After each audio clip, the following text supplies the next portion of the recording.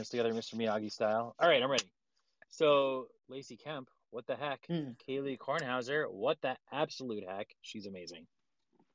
You know what? My favorite thing about Kaylee, this is going to sound so strange. I like listening to her talk because No, she has this she's really incredible intonation, and she speaks like she's so articulate, and I love her stories, and I could just listen. Like, she should be the one having a podcast because she's so great to listen to.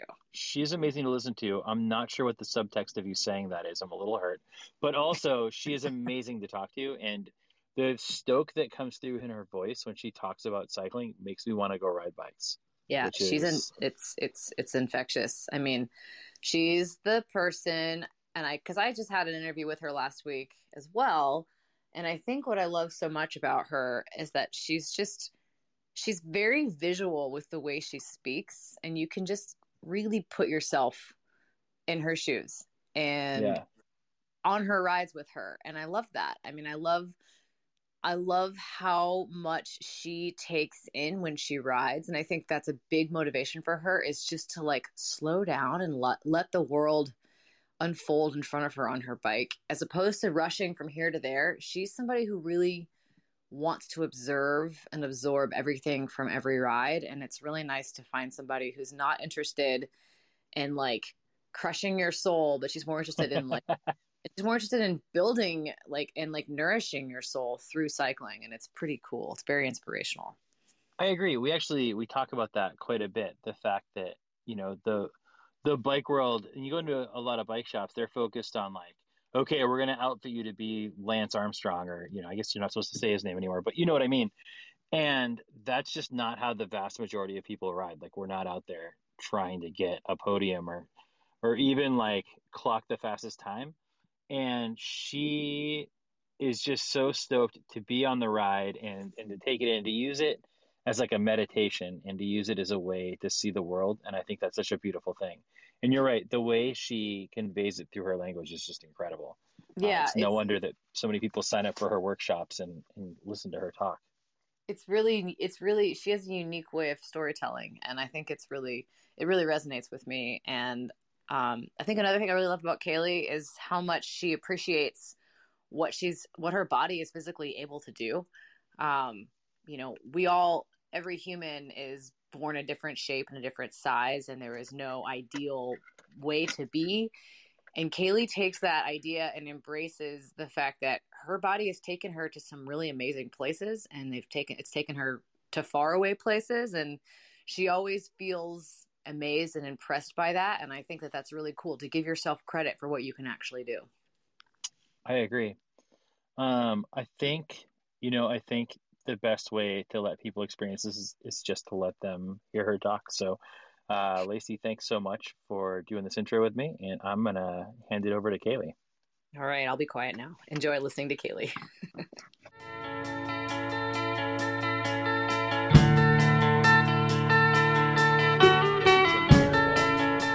Kaylee Kornhauser, here we go again. Hi. Oh, One more man. time.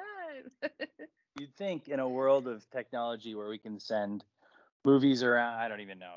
It's insane that. So, to the listeners, so this is our second take at this much rescheduled podcast, because the first take we did, which was epic, might I add, no one will ever get to hear because the recording service we use online seems to have lost the file, which is literally their one job. So we are no longer clients with that company. And Kaylee, how are you?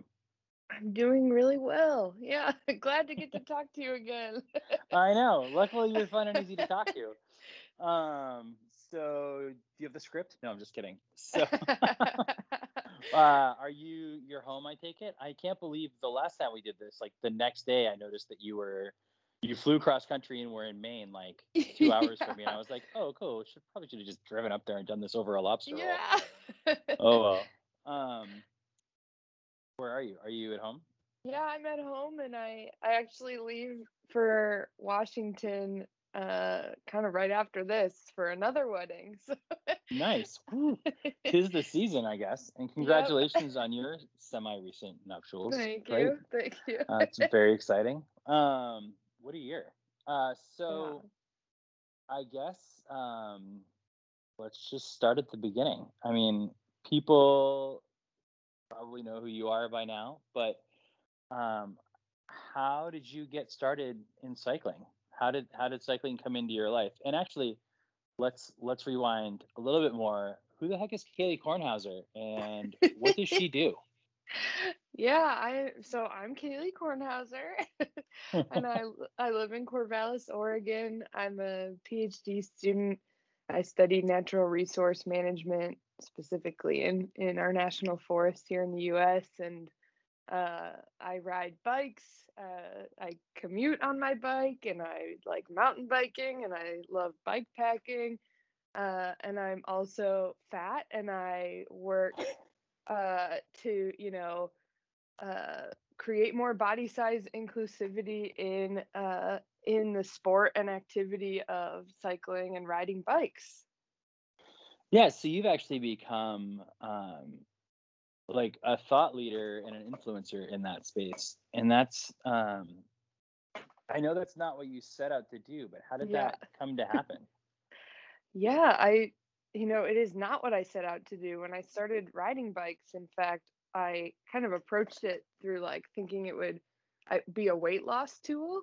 And then, after years of riding my bike and not losing any weight, I realized like I don't have to wait until I weigh a certain amount or look a certain way to consider myself a person who rides bikes, or a cyclist. Like I'm a cyclist now. And so I started to like speak more openly about it and connected with other people who are in this space or other outdoor rec spaces who are talking about body size and their sport, and got these great opportunities to host workshops and write articles and eventually do a film with Shimano called All Bodies on Bikes. And now I work uh, it's kind of like my side gig, I say, working with another cyclist, Marley Blonsky, on this project, All Bodies on Bikes, where we try to educate and uh, get people of all sizes back on their bike or on a bike for the first time, or just people who already ride bikes that just don't feel like part of the community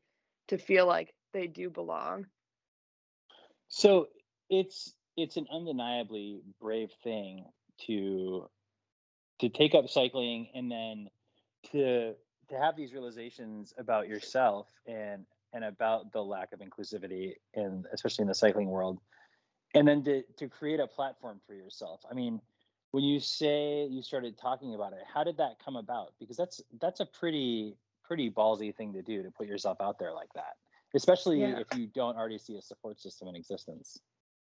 Yeah, I was really scared at first.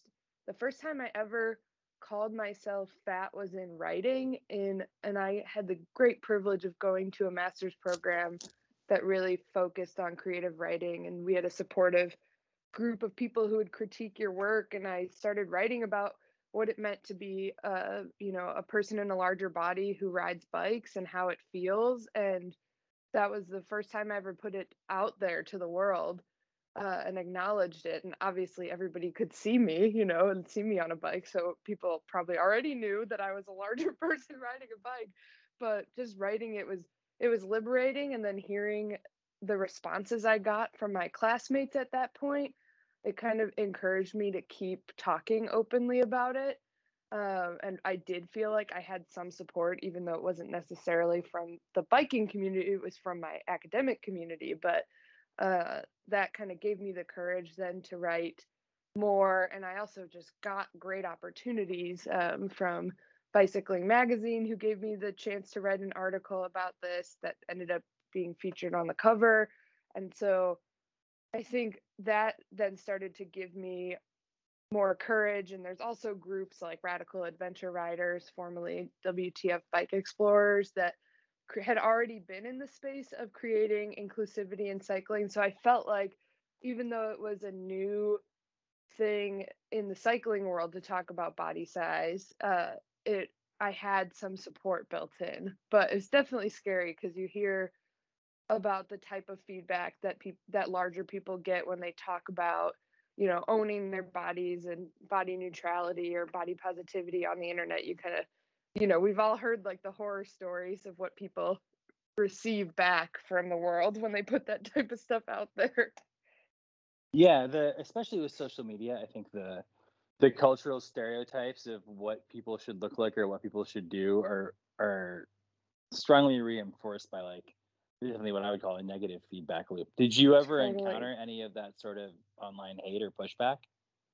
Yeah, I think, uniquely less so than other people that I know in this space. I think I've been surprised, pleasantly surprised by the amount of positive feedback that I receive and that Marley also receives doing this work with All Bodies on Bikes. Like, I think we put we're really positive. We come into this like space with joy and trying to spread the joy of cycling, and we get that back from people. I'd say 90% of the time. There are, there's always people who aren't gonna, love what you're putting out. And I think especially when it comes to body size, it's a really sensitive topic. Everybody has a body and everybody has a relationship that is not 100% positive to their own bodies. So it's really personal. And I think I try to remember that when we do hear negative feedback from people, that it's like it's coming from a place of their own insecurity or their own concerns or kind of misguided notions.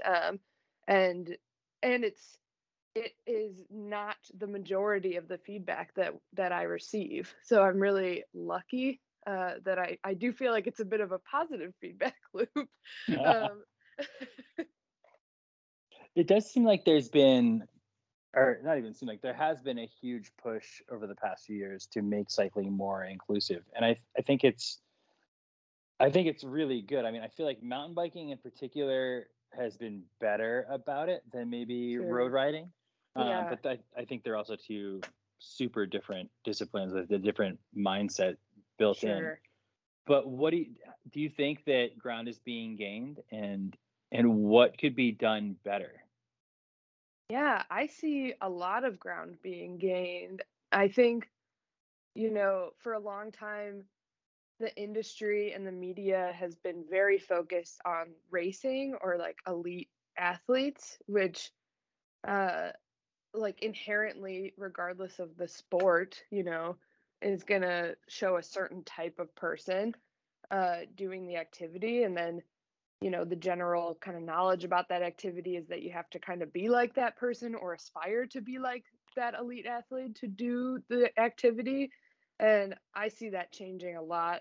I think bike packing for me changes that a lot because it's not a race and it's kind of just it's a ridiculous activity. Like it's just kind of a silly thing to do. And so it's like everybody can do it, and it's ridiculous no matter who's doing it, and, Yeah. and I think also commuting is like is it's utility. Like biking is such a unique recreation because it's also a way to get around. And so I think we're lucky to be in this space of like trying to create inclusivity in cycling because it is like it sort of lends itself to being that type of activity. I think we can just continue to do more of this work and continue to listen to voices that hadn't been centered before in cycling. I think that's sort of what's happening anyways. And so I think we're like totally on the right track. Like so many people are getting into cycling for the first time, are coming back to it right now.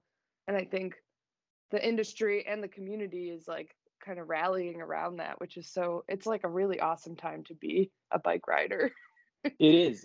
It's interesting to watch. So obviously we're biased. We work with Kona, and Kona I think Yeah, has always done a really good job of like championing the fun side of cycling. totally. But I've worked with other larger brands in the space, and their entire marketing system is based around competition Right. and racing, and that trickles down to the shops because almost every shop has like their one big brand that they carry and then other side Yep. brands. It's just how it works. And it's all about like, you know, so I'm not a small person, and I go in to get fitted to a bike. I'm like, oh, like this is making my back hurt, whatever. I've been riding for Right. years, but I can't figure it out. And, you know, I've gone in with I have a Suture Limited setup as like a steel kind of do it all bike. It's a Sure. very upright position. And they're like, well, you need like 110 millimeter stem. You need to be bent over. You need to be in the race position. And I'm like, for what? Right. My top speed is like less than your average like small mammal can move. Like I don't like, and even if you state that, it seems to confuse them. But so it's interesting that, or it seems to me that at a very foundational level, like there needs to be a perspective shift, and I do hope that Yeah. that's happening. You know, I don't spend a lot of time in regular bike shops, but Yeah. I would hope that, I think that's where it needs to be opened up the Totally. most, and the perspective needs to be taken on. Like, not everyone wants to be Lance Armstrong, or needs to No, be, or should yeah. aspire to be. Right. Yeah. I think what I've been so surprised by is the types of people that have responded to the message that we're putting out with All Bodies on Bikes. Like, I assumed it would just be other people in large bodies, but it turns out like so many people who already rode bikes aren't inspired by like the elite athlete goals. Like Right. that's just like not what keeps them going. And for me it was like kind of a dangerous motivator, because it turned cycling into a really negative thing for me, of like I need to be a 100%. certain way and like I need to ride a certain way. I just don't think it invites that many people in. I think like centering joy as the motivator, like we do it because it's fun, you know, it feels good. Like that's like why we ride bikes. I think at least that invites me in. I think it invites more people in, Absolutely. you know. Well, and you know, for myself, like I'm like anti-competitive. I've just never, Yeah. I don't know. I've just never had a competitive bone in my body. And when people start, like, when it starts heating up, you're like, oh, I'm gonna get there first. I'm like, I'm gonna stop and drink a beer. Like, I don't, Yep. go get him, Tiger. Like, whatever I hope you get it. That's great. I'm just gonna stop and let you do that, and then I'm gonna go find like look at shiny things over here. But Totally. and but I think you're really hitting something with coming at it from like having joy be the centerpiece. You know, I wish, like, trickle down economics, I guess. I wish that people would just find that as a centerpiece to everything they do in life, not just Yeah. the way they engage with bikes. Because I think so much of what we do these days is through some sort of weird like societal Yeah. compressor of like what you feel like you're supposed to do, and so much of that is just such a weird bummer. Yeah. But let's talk about you directly. How did you even get involved in cycling? Where are you from, and how did cycling come into your life? Yeah, I grew up in the suburbs of Chicago, where biking, at least when I grew up, was not really that common unless you were like Lance Armstrong. and um and you know, or a kid. And so as a little kid I, you know, rode my bike around the neighborhood. And then one time in high school, like a group of friends and I got this kind of harebrained idea to ride our bikes over the Wisconsin border and back, which was like 50 miles round trip. And I had never ridden probably more than 5 miles. I had no idea that bikes even had tubes in the tire. Like if the tire had gone flat, my plan was just to like call the police or something, or like, I don't know like, what I was going to do exactly. I'm sure Chicago PD would have responded well to that. Yeah, to that call. they probably would not have come. And so, yeah, I just knew nothing. It was a bike from Walmart or Sports Authority or something, but it worked. You know, we went and we came back, and my butt had never hurt that bad in my whole life. And then I didn't bike again for a while. But when I moved to Salt Lake City, Utah for college, and ended up living there for 7 years. Didn't have a car or a license at that time, and needed to like get around, you know. It's like I needed groceries. I had my job was a couple miles away, and so I just picked up a bike from the Bicycle Collective there, which is an awesome resource, and started biking. But it was not for fun, like, and it wasn't, I wouldn't consider it joyful. It was very much like like I wish I could afford a car, but I have to ride this bike.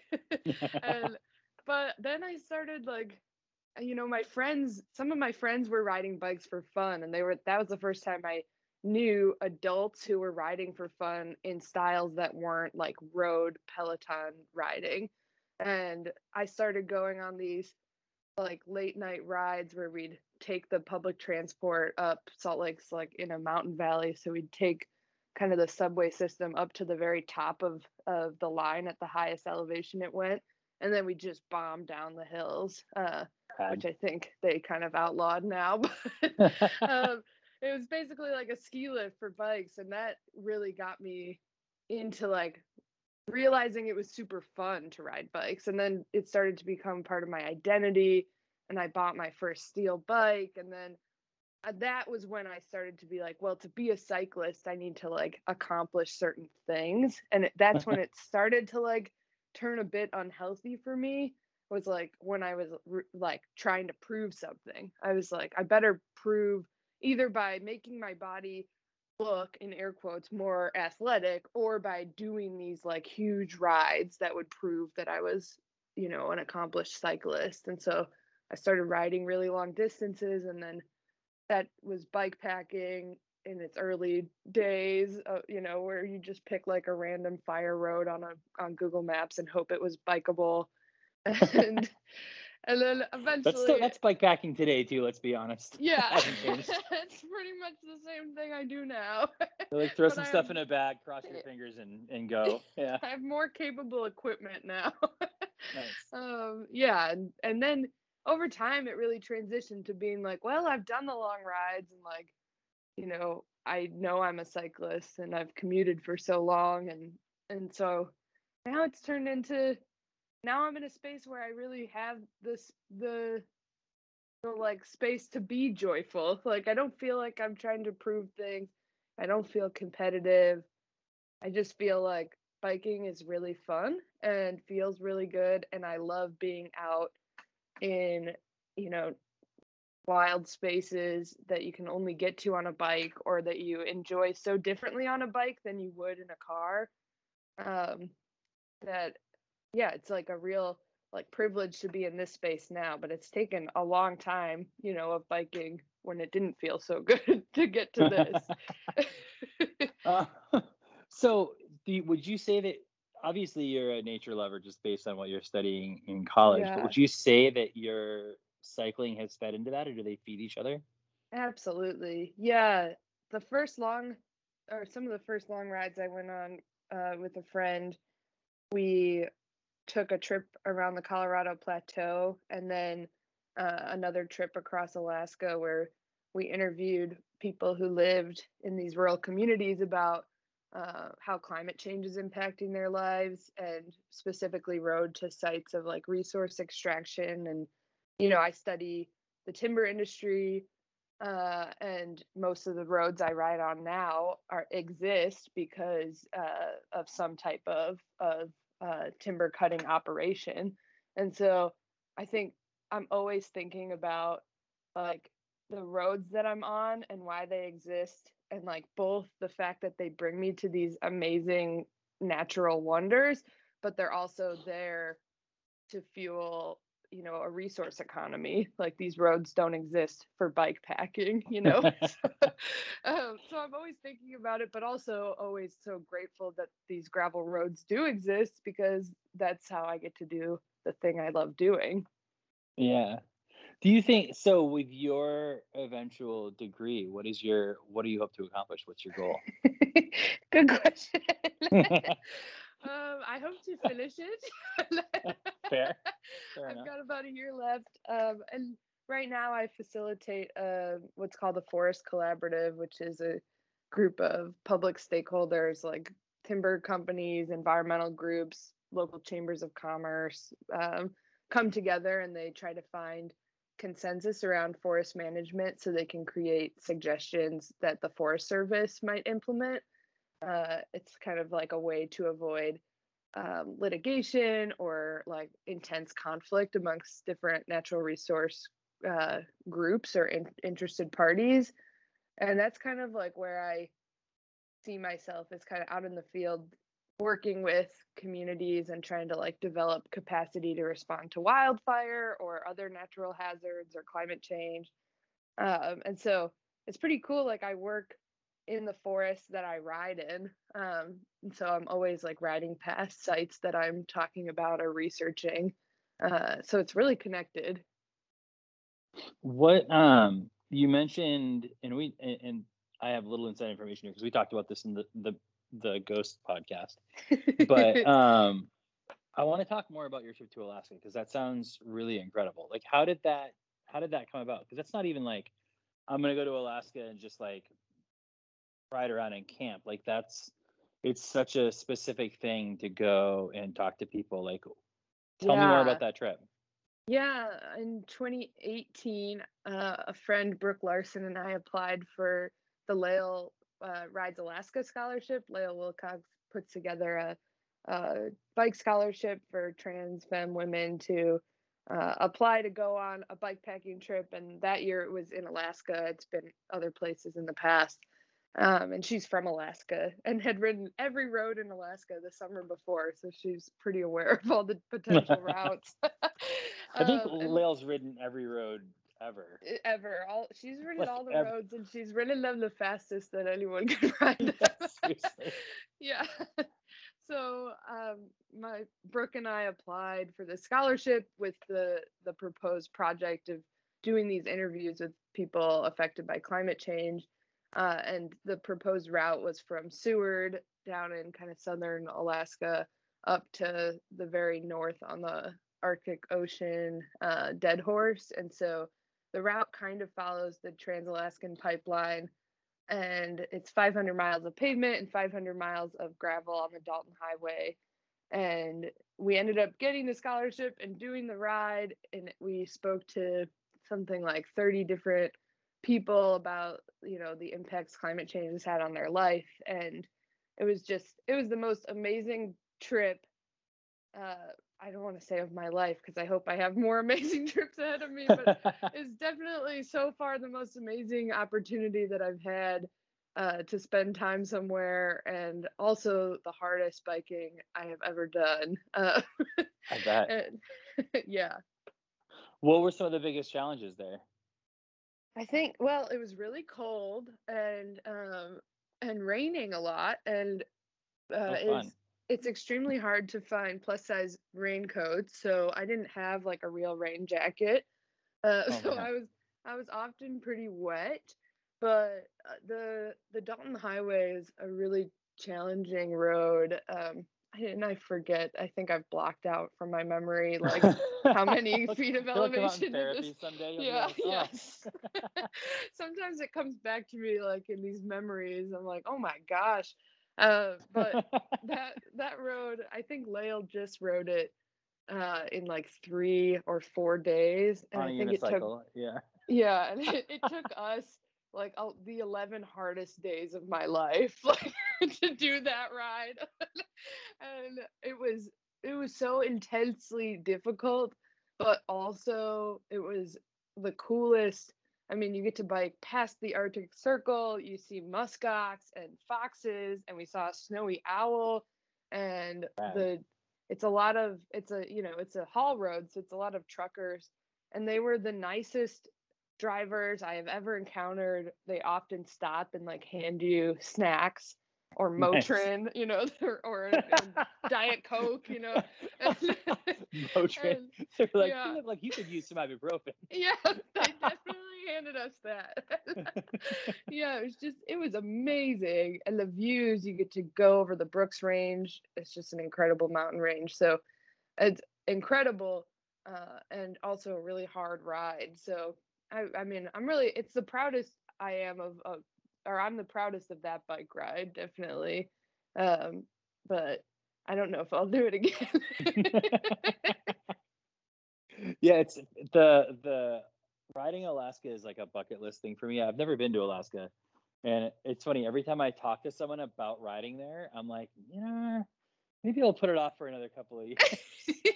It's like amazing, because those places you would probably just drive through otherwise, and then you wouldn't get to spend, an hour climbing this one mountain pass and just staring at the same mountain for that time. You just buzz Yeah. right past it and probably not notice. So I think it's the best way to do it. And I will go back to Alaska. My sister lives there, so my plan is to do some riding, but I probably won't do that ride.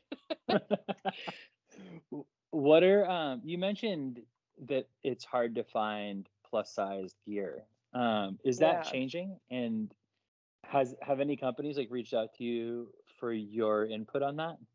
Yeah, it is changing. And I will say bike specific clothing, like bike, padded shorts, especially, there have been plus sizes for a little while, but companies are getting a lot better. And I've partnered with Machines for Freedom, who carries bibs in up to 3XL for women. And I know Marley's done the same with Pearl Izumi. So there's lots of companies.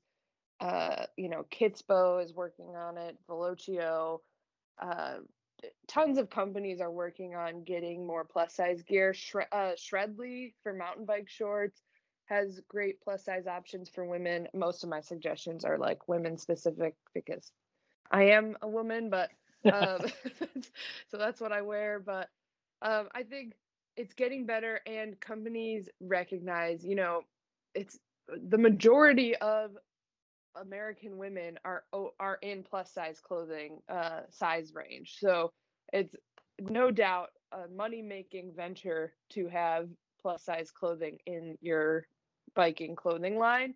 And so that's changing. What I think is a little slower to change is like technical gear, like a good raincoat or a good puffy jacket. Those have been the hardest items to find, and that might not matter if you're just going on some road bike rides by your house, but for bike packing, it can be, it can be downright dangerous not to have the proper, cold weather gear. And it has been for me dangerous in the past. So I hope we see some changes in good technical, water repellent gear in the future. Yeah. Alternately, I think you just hit on a great business plan. Yes. Yeah. Yeah. And someone else can take it because I don't have time to make a raincoat company. Fair enough.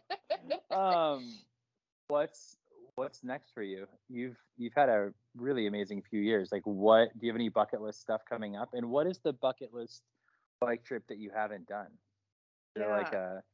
I know we talked about not being Grail specific, but everyone has those places they dream of riding. Totally. Yeah. I want to ride. I want to do the Great Divide. I want to do the Oregon Timber Trail. Those feel like very tangible things that I'm planning to do in the next couple of years.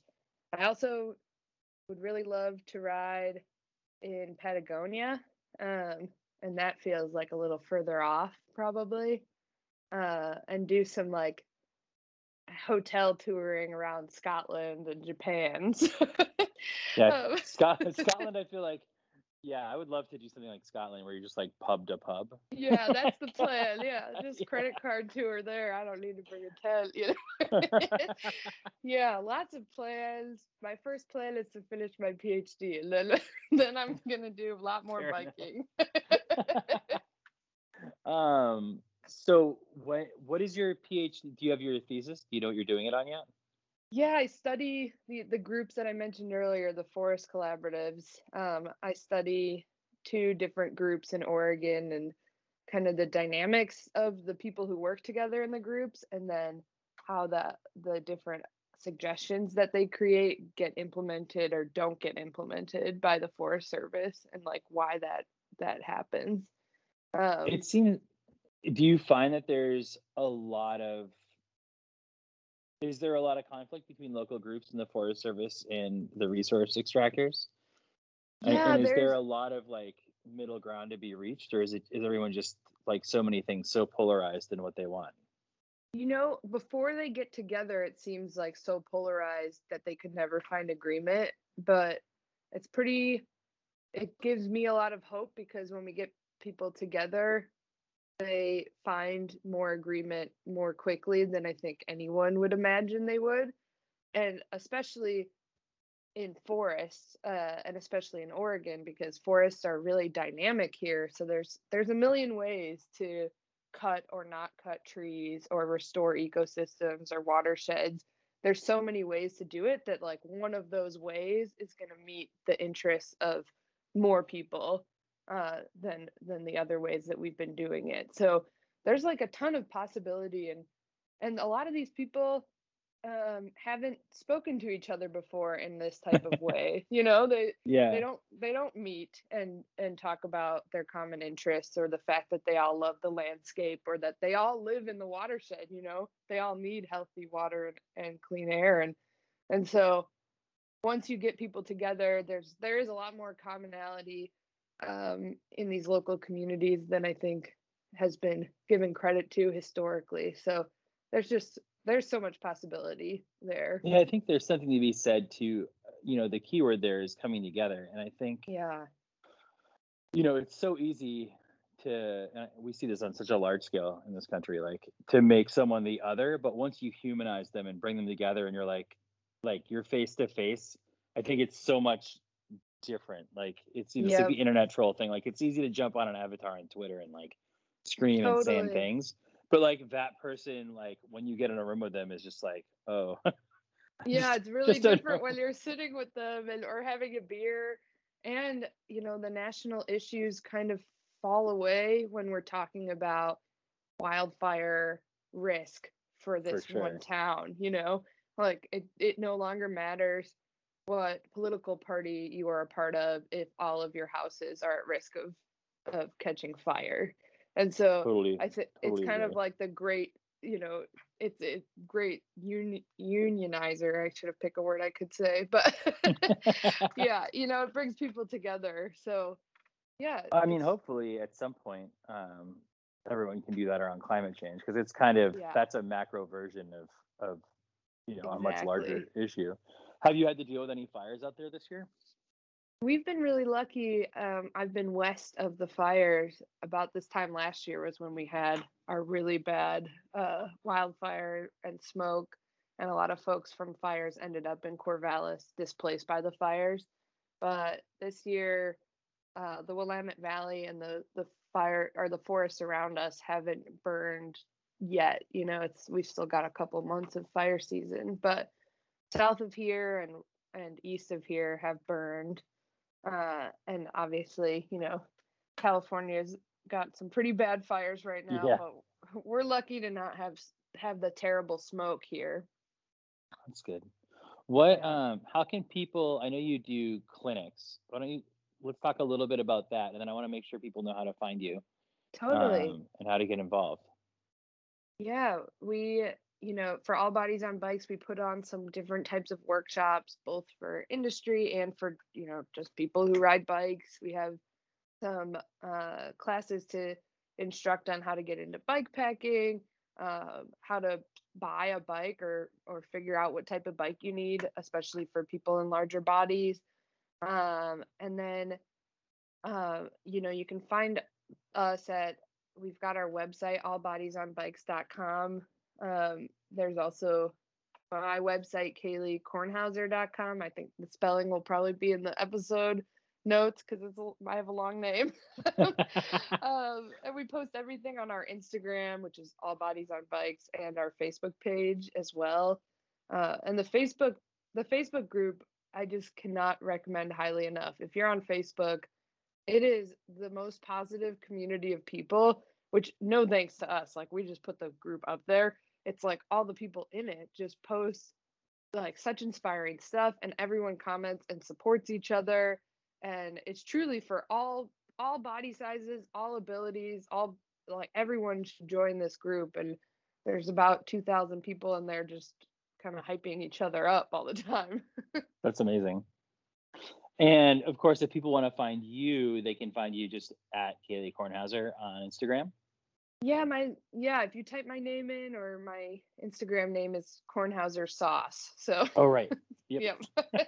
Yeah. So my Perfect. last name and the word sauce. Awesome. Well, Kaylee, I know you have a plane to catch. Thank you so much for doing this again. No problem. And Thank I you. can't wait to see what you do next. And hopefully we get to ride together sometime soon. Absolutely. Awesome. Awesome. Talking shit about a pretty sunset, blanketing opinions that I'll probably regret soon.